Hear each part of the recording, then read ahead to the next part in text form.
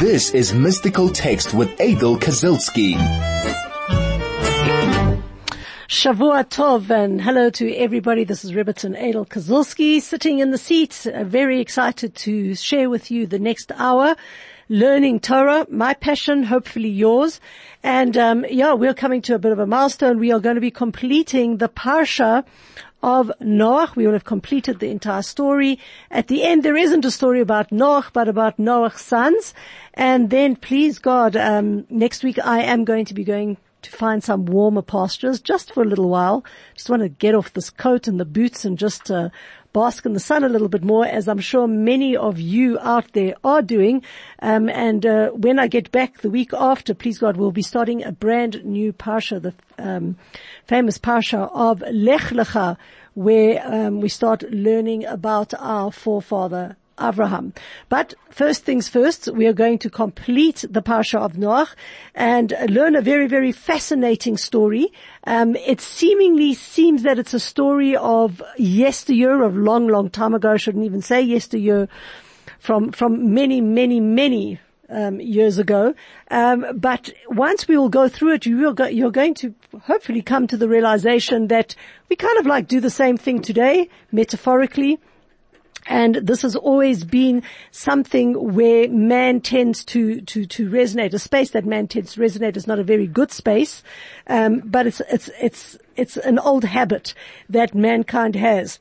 We're going to be looking into chapter 11 of Genesis. So if anybody is following in, we're in chapter 11 of Genesis. There's 32 verses, and we are going to be going through them. So where we left off the last time was the lineage of Noach. We spoke about his three sons, Shem, Ham, and Yafet, and their various descendants, and we spoke a lot last week about where they went and who they are, and in fact that today they still make up what we consider the 70 nations of the world, and that they're really going to come to the fore again now as we are coming very, very close to the Geula, to the redemption and the war of Gog and Magog, etc., etc.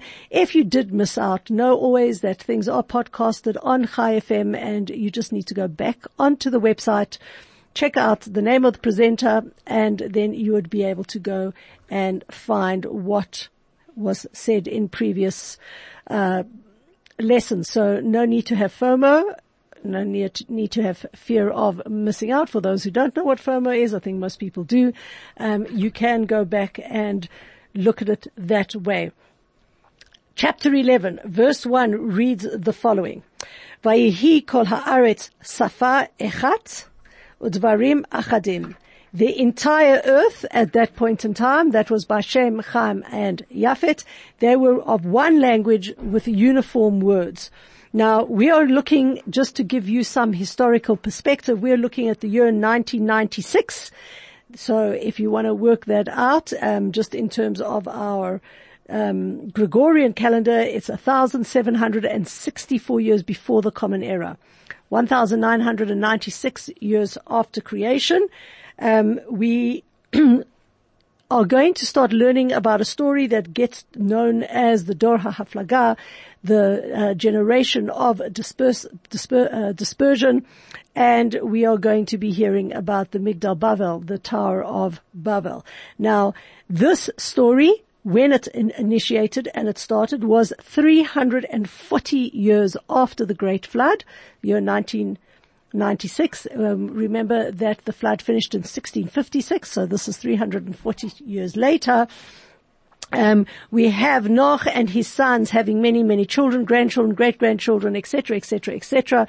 There actually is 10 generations that are found in that space, because we are also told that at the time of this story of the Tower of Babel, Abraham already was 48 years old.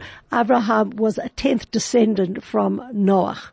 So there's a lot of people, a lot of generations involved in that. Now, what happened is that Abraham's one son, Shem, was alive. He was protecting them in terms of his righteousness. In fact, the gematria, the numerical value of Shem, Shin and Mem, Shin is 300, Mem is 340 years. And that's why for the first 340 years after the story of the flood, things seemed pretty good. Everybody was speaking one language with the same words, with words that were common. And we were told that what eventually happened is that the people started speaking disrespectfully again, meaning that they started taking the unity of God and started questioning it and started again getting involved in things like idol worship. The philosophers that lived amongst them started arguing that God had no interest in the world, that the direction of the world was really left to planets, to stars, that God didn't really care about mere flesh and blood, and no one should really bother answering him because trying to pray to him, because God would not answer him. In fact, if you go further down and look into Greek philosophy, you'll see Aristotle had a similar opinion, and he said God was only concerned with the astronomical. Having said that, this build-up, this type of discussion went and took this Safa Echat, which our rabbis go and read that it was a Safa, it was a language that was fighting against the Echad, the unity of God, and they started speaking different words. So if you look at the thing, Udvarim Achadim means singular words, meaning everybody had a different opinion about what was going on, and they started saying, no, we need idols, but maybe we should be praying to this, to that. But the long and the short is that after many years, they came to the conclusion that God did not play an active role in this world. Now, this is an interesting discussion in and of itself, and maybe we could take a little bit of a poll if you guys are brave enough. Don't have to be known. I certainly will not mention your name on air. Do you believe that God takes an active role in our lives, or is he really only involved in the big things, the astronomical things, or maybe, he doesn't exist at all for you, or he's just, some entity that's a nicety to believe in? Or, on the other hand, do you believe that God is intimately involved in your life and is worrying if the next blade of grass will bend completely when the wind blows or not? How intimate is God in our lives? A very, very fundamental question, because this is what bothered the people in the time of Bavel, and it caused them to get quite confused, to say the least, about what that answer would be. So you can SMS on 34519, can WhatsApp on 061-895-1019. Again, the burning question today is God intimately involved in our lives to the very last detail? Or does he take a more withdraw type of attitude and only worry maybe about the big things, or maybe about nothing at all? What's your take on this? This is Mystical Text with Adel Kazilsky. The Jewish Community Survey of South Africa is live. Go to www.jcssa2019.co.za to sign up. This is a once in a decade opportunity to participate in the Kaplan Center's National Online Survey. The survey is open to Jewish adults 18 years and older living in South Africa. Your views are important, and your participation is essential for planning for the long-term needs of our community. Make time, participate, have your say. JJSSA2019.co.za. That's Jewish Community Survey SA, South Africa, 2019.co.za. Okay, we're back, and I'm asking the question, how intimate is God in our lives? How much do you believe that God takes a part in your life? Is he there with you every minute of the day? Is absolutely everything that happens? coming your way because God is orchestrating it? Or is God a little bit more withdrawn from that aspect of life, and he's overseeing the major things? He's the CEO. Would love to hear your opinions on 34519 or our WhatsApp on 061-895-1019. Well, let's see what they have to say in the Bible. They were speaking one language. They were talking the same words.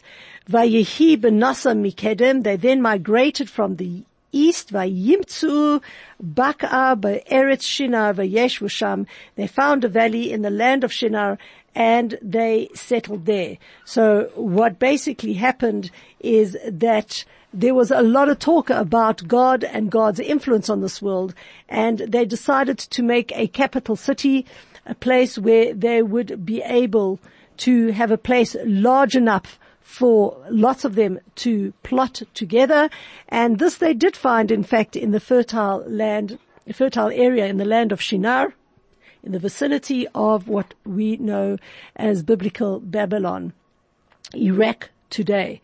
Then what happened, they said the following to each other, Vayoimru ish et re'ehu. Each man they said to one another, Hava nil bena levenim v'nis refa lisrefa vatihi lachem halvena laeven v'hachemer haya lachem lachomer.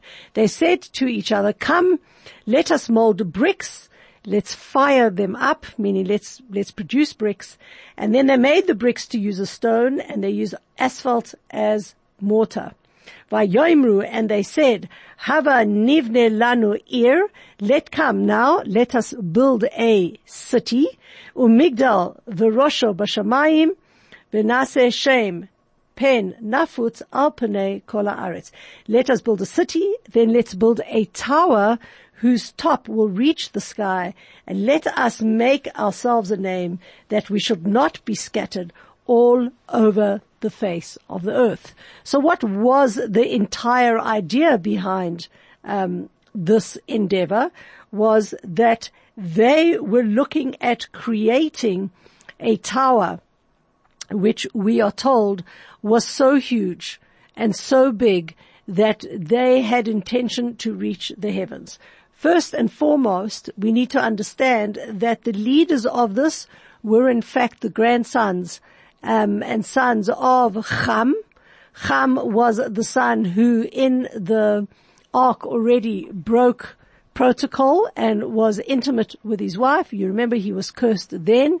He had a son called Canaan. He had other sons, Cush, Mitzrayim, and Put. And all these four sons now were the perpetrators, or were the leaders that fueled this building of this enormous tower. And it said it became such an obsession about how big, how wide, how huge, how tall that this tower should be, that they actually lost sensitivity to the people involved. So the Midrash tells us that if a brick fell, they would get really upset that this was a waste of a brick. You know, that they should be very careful on maintaining the stock that they had of the bricks. But if God forbid somebody lost their footing and fell and died, they did not bat an eyelid. So they became pretty gung-ho about it. They wanted to do a lot of things. Initially, their intention was that they would live in the tower to be safe, just in case there was another flood. So they built the tower really tall, because they figured like it can rain and rain and rain, but there comes a point in time where you can't die of a flood. So initially there was a whole group of them that wanted this tower built so that it could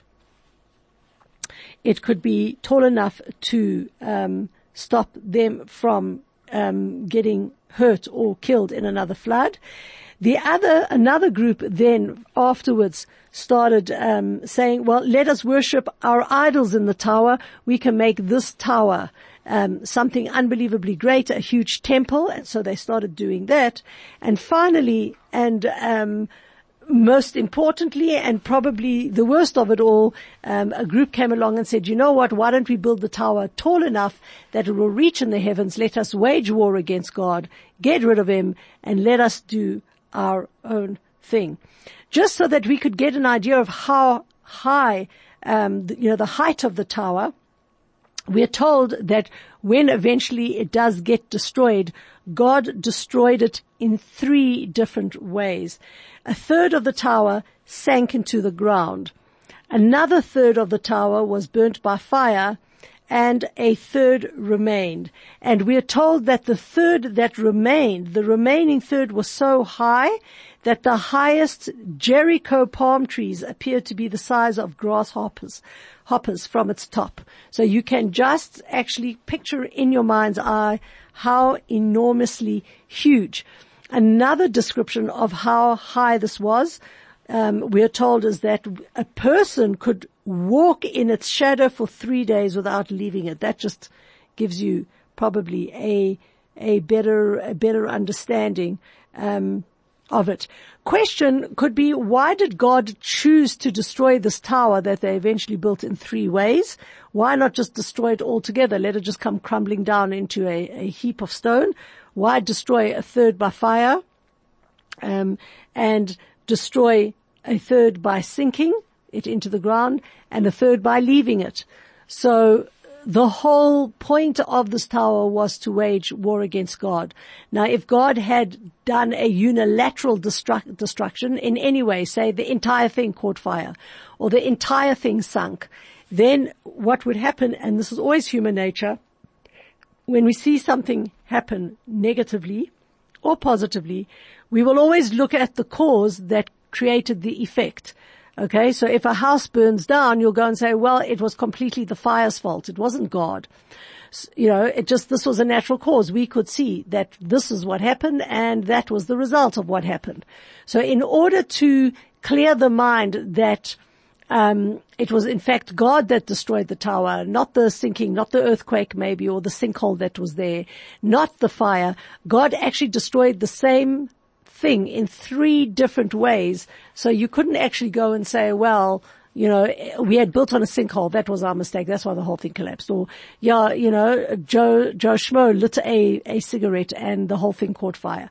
God destroyed it in different ways in order that they would understand that it was in fact a divine punishment. So they built this enormous structure. We're told that there were steps that were going up on the east and steps going down on the west, and they were really like busy worker ants, trying to sort the entire thing out.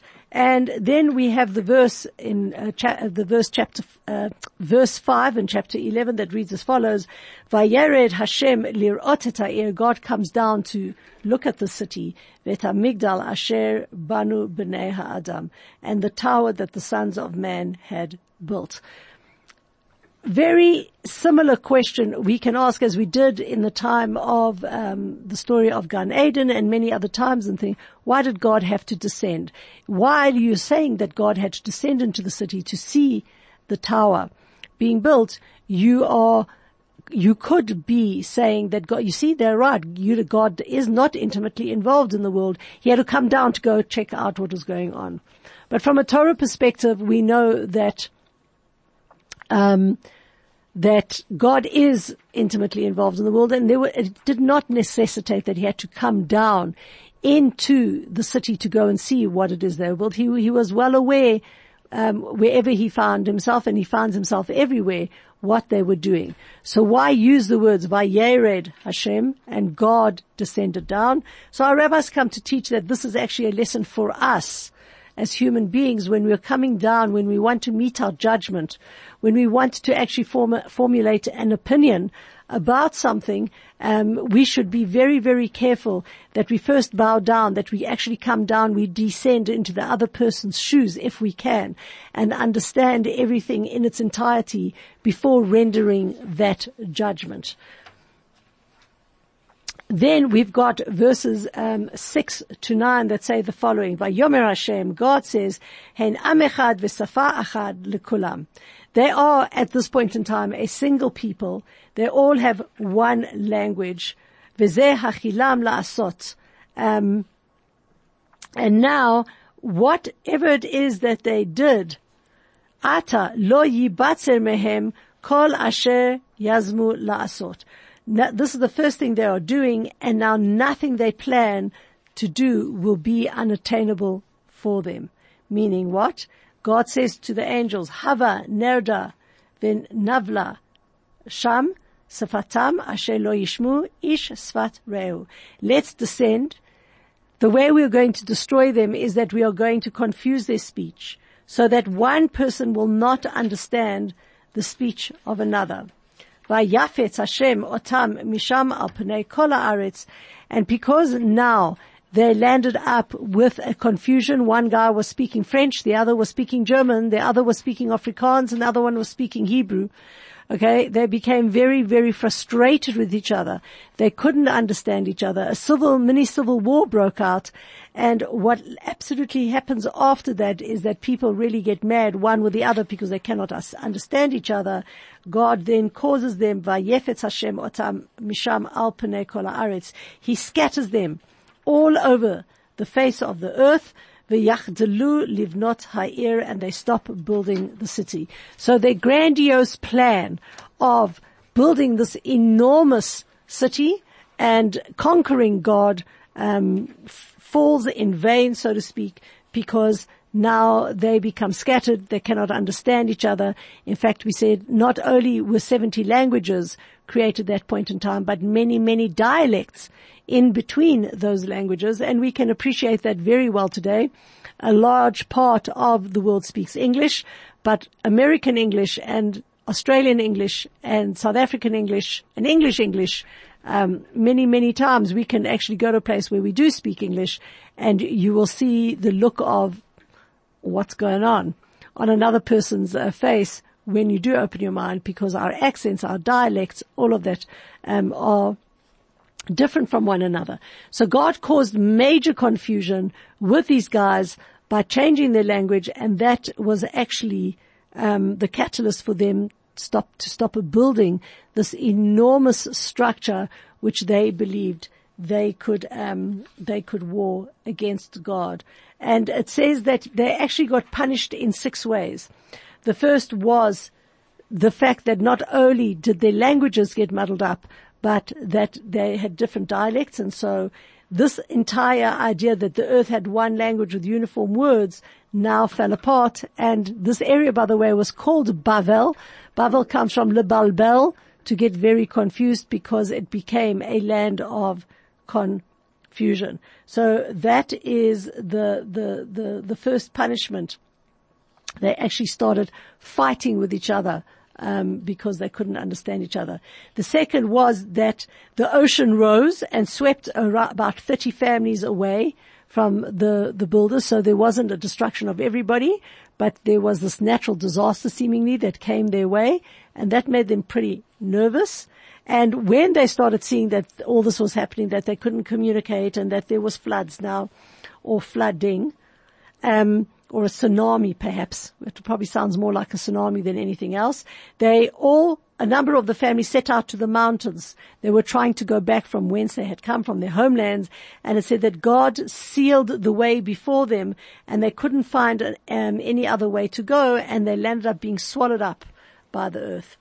We're told also that if they did manage to live together, they now became very, very isolated in their own lands. And if they tried, say they came from the land of Egypt, and said if somebody wanted to go to the city of Sidon, which was a big capital in ancient days, they got muddled up and landed up in the city of Tyre, and vice versa. We're also told that some of the builders of the tower were transformed into wild animals, into spirits, into demons, and they basically got known as the Dor HaHaflaga, the generation of separation, of dispersion. And the worst of it all was that they landed up losing not only Olam Hazeh, this world, and everything in this world, but Olam Haba, the world to come, their heavenly, if they were deserved a heavenly reward, they lost that too. It's a very, very enigmatic story, a very, very strange story. You would think, why would people start thinking like that? Who do they think they are, that they can actually go and conquer? But on a metaphorical level, as I mentioned earlier on in the beginning of the show, this is a story of our lives as well. We don't have to be in the 1,756 years before the Common Era and look at them and go, oh, shame. These people are really like uncivilized, backward, Iron Age people. We could understand their thinking. Today we would never do such a thing. But the truth be told, the attitude pervading them is very much an attitude that pervades society today. We very much are a people that want to know that we are in control of everything that we do and that we have everything in place in order to maintain that control. So much so that we apply it to our daily lives, we apply it to ourselves personally, we apply it to our families and so forth and so on, into our countries, our governments. We like this saying called self-determination, which in itself is not a bad thing, but self-determination can also allow us to become pretty, fat-headed over our abilities, arrogant about our abilities. And metaphorically, we build these towers into the sky saying, you know what, don't have to worry about God because we will conquer him. We will sort out all the problems. We've got every single thing under control and we are able to attend to stuff. It's the same theory. It's the same philosophy that they had in the time of the Tower of Babel. And this obviously is completely and utterly negated by God and something that is not true to the Jewish point of view. And once we get back from our break, I'm just going to expound on it a little bit more. This is Mystical Text with Adel Kazilsky. Welcome back, and just before the break we were discussing this entire tower that was built by the ancient people long before Abraham, in the generations between Noah and Abraham, the 10 generations, and I gave a conclusion based on Torah that metaphorically this lesson for us is a lesson that underpins a fundamental in Judaism. And that fundamental is God is intimately involved in absolutely every part of our lives, to the point the Baal Shem Tov teaches that he will control the wind that will blow the blade of grass or move a dead leaf from one place to another. That there is no need for us to build a big tower, for us to try access God, to try fight with God, wage with God. God is very much in our lives, in the here and now, right now, in your space, and he is orchestrating everything that is happening to you. So with that understanding, we are not able ever to say, I was in the wrong place at the wrong time. That cannot be, because God will always put you in the right place at the right time, even if it is and it comes out in a negative way, that God looks after each and every single one of us intimately all the time, and that trying to wage war against God, trying to wage war against this concept is an exercise in futility, simply because you will be brought down. If God is omnipotent, and God is everything, and God is running the world, what chance do you stand trying to wage that war against God? So any person who harbors anger, fear, apathy, you call yourself an atheist, you can label yourself whatever it is that you want to label. At the end of the day, God runs this world. He runs it intimately. He's very intimately involved in your lives and in the lives of every single other human being on this planet, every other creature, every other living form, even the inanimate. And the lesson to be taken away from the Dor HaHaflaga, from this generation of dispersion, is that we should rather face God up front, even if you're mad at him, or sad at him, or anything else at him, and just find a way to understand God and what he's doing in your life and forming a relationship with him, because building a tower and trying to overcome him is futile. The next couple of verses from 10 onwards is just all about the lineage of one of the sons of Shem, which I'm going to quickly skim over. It's not inconsequential. The reason why the Torah is spending time of it is because it's very it has consequence in that the 10th generation from Shem lands up being what we now consider our forefather Abraham. Nevertheless, we spoke about it last week in our studies, so I'm going to go through it very quickly with you again, starting on verse 10. These are the chronicles of Shem. Shem was 100 years old, and he had a son called Arpachshad. That was 2 years after the flood. After he had Arpachshad, Shem lived 500 years. He had sons and daughters. Arpachshad lived 35 years. He had a son called Shelach. After he had Shelach, Arpachshad lived 403 years. He had sons and daughters. Then Shelach lived 30 years. He had a son called Aver. And after he had Aver, Shelach lived 403 years. He had sons and daughters. Then Aver lived 34 years. He had a son called Peleg.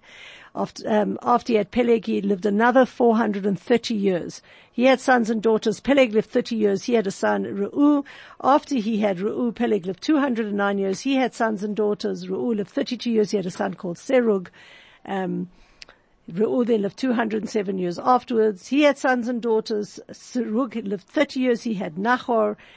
And after Nachor, Nachor had a son called Terach. Nachor lived 190 years. He had sons and daughters. And then we have Terach lived 70 years, and he fathered Avraham, Nachor, and Haran. So what we actually see here is the 10 generations from Shem all the way to Avraham. Avraham has two other brothers, Nachor and Haran.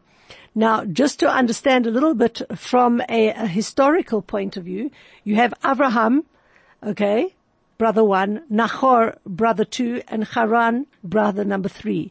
Now, Haran has a son whose name was Lot. And later on, when we learn about the story of Avraham, we know about his nephew Lot. It comes from his brother Haran. Now, Avraham and Nachor, the other two brothers, marry. And who do they marry? Well, this third brother Haran that has Lot also has a daughter called Milcah and a daughter called Yiscah. So brother number 3, Haran, has a son and 2 daughters. Milcah and Yiscah are the daughters, and Lot is the son. And what we are told is that Avraham marries Yiscah. Now, Yiscah is another name for Sarai, okay? And the other brother, Nachor, marries Milcah. So basically what we are seeing and understanding is that, in fact, the uncles married their nieces. So the one brother has a son and 2 daughters. The other 2 brothers marry those daughters. Avraham marries Sarai, who's called Yiscah in the Torah, and Nachor marries Milcah. Verse 30 reads, Vatihi Sarai akara ein la valad. Sarai was sterile. She could not have any children. Now, just very interestingly, from looking at the Hebrew, it should have said, Vatihi Sarai akara. She was barren. Ve'ein la banim. She couldn't have children. This wasn't a fact that she couldn't have children, that there was a fertility problem, but that she was sterile. Ve'ein la valad means that she was born without a womb. And this then has a lot of repercussion when we get down later in understanding the miracle of Isaac's birth, of Yitzhak, the son of Abraham and Sarai, that it was completely and utterly an absolute miracle that they had a child, because we are told, very interestingly, here we see in the verse that Sarai was sterile, but we're told, amongst other Meforshim, that Abraham too was sterile. Verse 31 reads, Vayikach Terach et Avram beno, that Terach, Abraham's father, takes Lot and his Abraham, his son, the son of Haran, and they also takes it Sarai Kalato, Eshet Abraham, and also takes Sarah, the wife of Abraham, that means, his granddaughter, Vayetzu itam, they left, Me'ur Kasdim lalechet arza Canaan, they start going towards the land of Canaan, Vayavo ad Haran, Vayashvu sham, they come to Haran, and that is where they settle. This is Mystical Text with Adel Kazilsky. And we have a couple of minutes just to wrap up, so just in for completeness sakes, I'm going to read the last verse. We are just told that Terach leaves with Lot and Abraham and Sarai, and they go live in a place called Haran. It says, Vahiyu yemei Terach 5 shanim u'matayim shana. All the days of Terach was 205 years. Vayamat Terach b'Haran. Terach dies in Haran. And what is not said here in all of this is unbelievable midrash regarding the early life of Abraham, which unfortunately we have no space and time to discuss in, with a lot of detail. But just as a quick précis, Abraham is born into the tyranny of Nimrod. We spoke about Nimrod. Again, go back into the podcast. He was a leader that made himself into a god, that was pretty tyrannical and ruled the civilized world with an iron fist. And little Abraham, at the age of 3, starts questioning, just like everybody else was in that time, who was God? What is God? Where do we find God? And in his infinite wisdom, he comes to his own conclusion that God is everywhere and that God controls everything. And the first years of Abraham's life, the first few decades of Abraham's life is dedicated in Abraham going out and trying to spread the idea of the unity of God, the oneness of God for all humankind. Remember, the Jewish people hadn't started; it will start with Abraham. But at this point in time, these concepts were and are still relevant today for the whole of humankind. That there is only one God, there is not many gods, there are not sons of gods, there is only one God, and it is this God that rules the world and is involved in our lives in an intimate basis. And Abraham goes through many tests, one of them being thrown into a fiery furnace by Nimrod, being one of the difficult ones, of which he emerges alive, unharmed and well. And Abraham starts an entire new world order in getting followers to follow him, with the fundamental belief that there is only one God. Much has been written and said about the life of Abraham, and I encourage you to pick up a midrash. There's a fantastic series called The Midrash Says. You can read a lot of meat, of a lot of information behind the stories of Abraham's early life, from the time that he was born until God comes to him and tells him to leave his birthplace and move to the land of Israel, which, as I said in the beginning, we are going to be tackling, not from next week, but the week after. We have completed the parsha of Noah. Chazak, chazak, v'nitchazek. Let us be strong and be strengthened to continue, learning Torah. I thank you for being my partner in the learning of Torah. I wish everybody who is going to warmer pastures, or on our short winter breaks, that you have a fabulous time. And please God, I'll be here, same time, same place, in 2 weeks' time.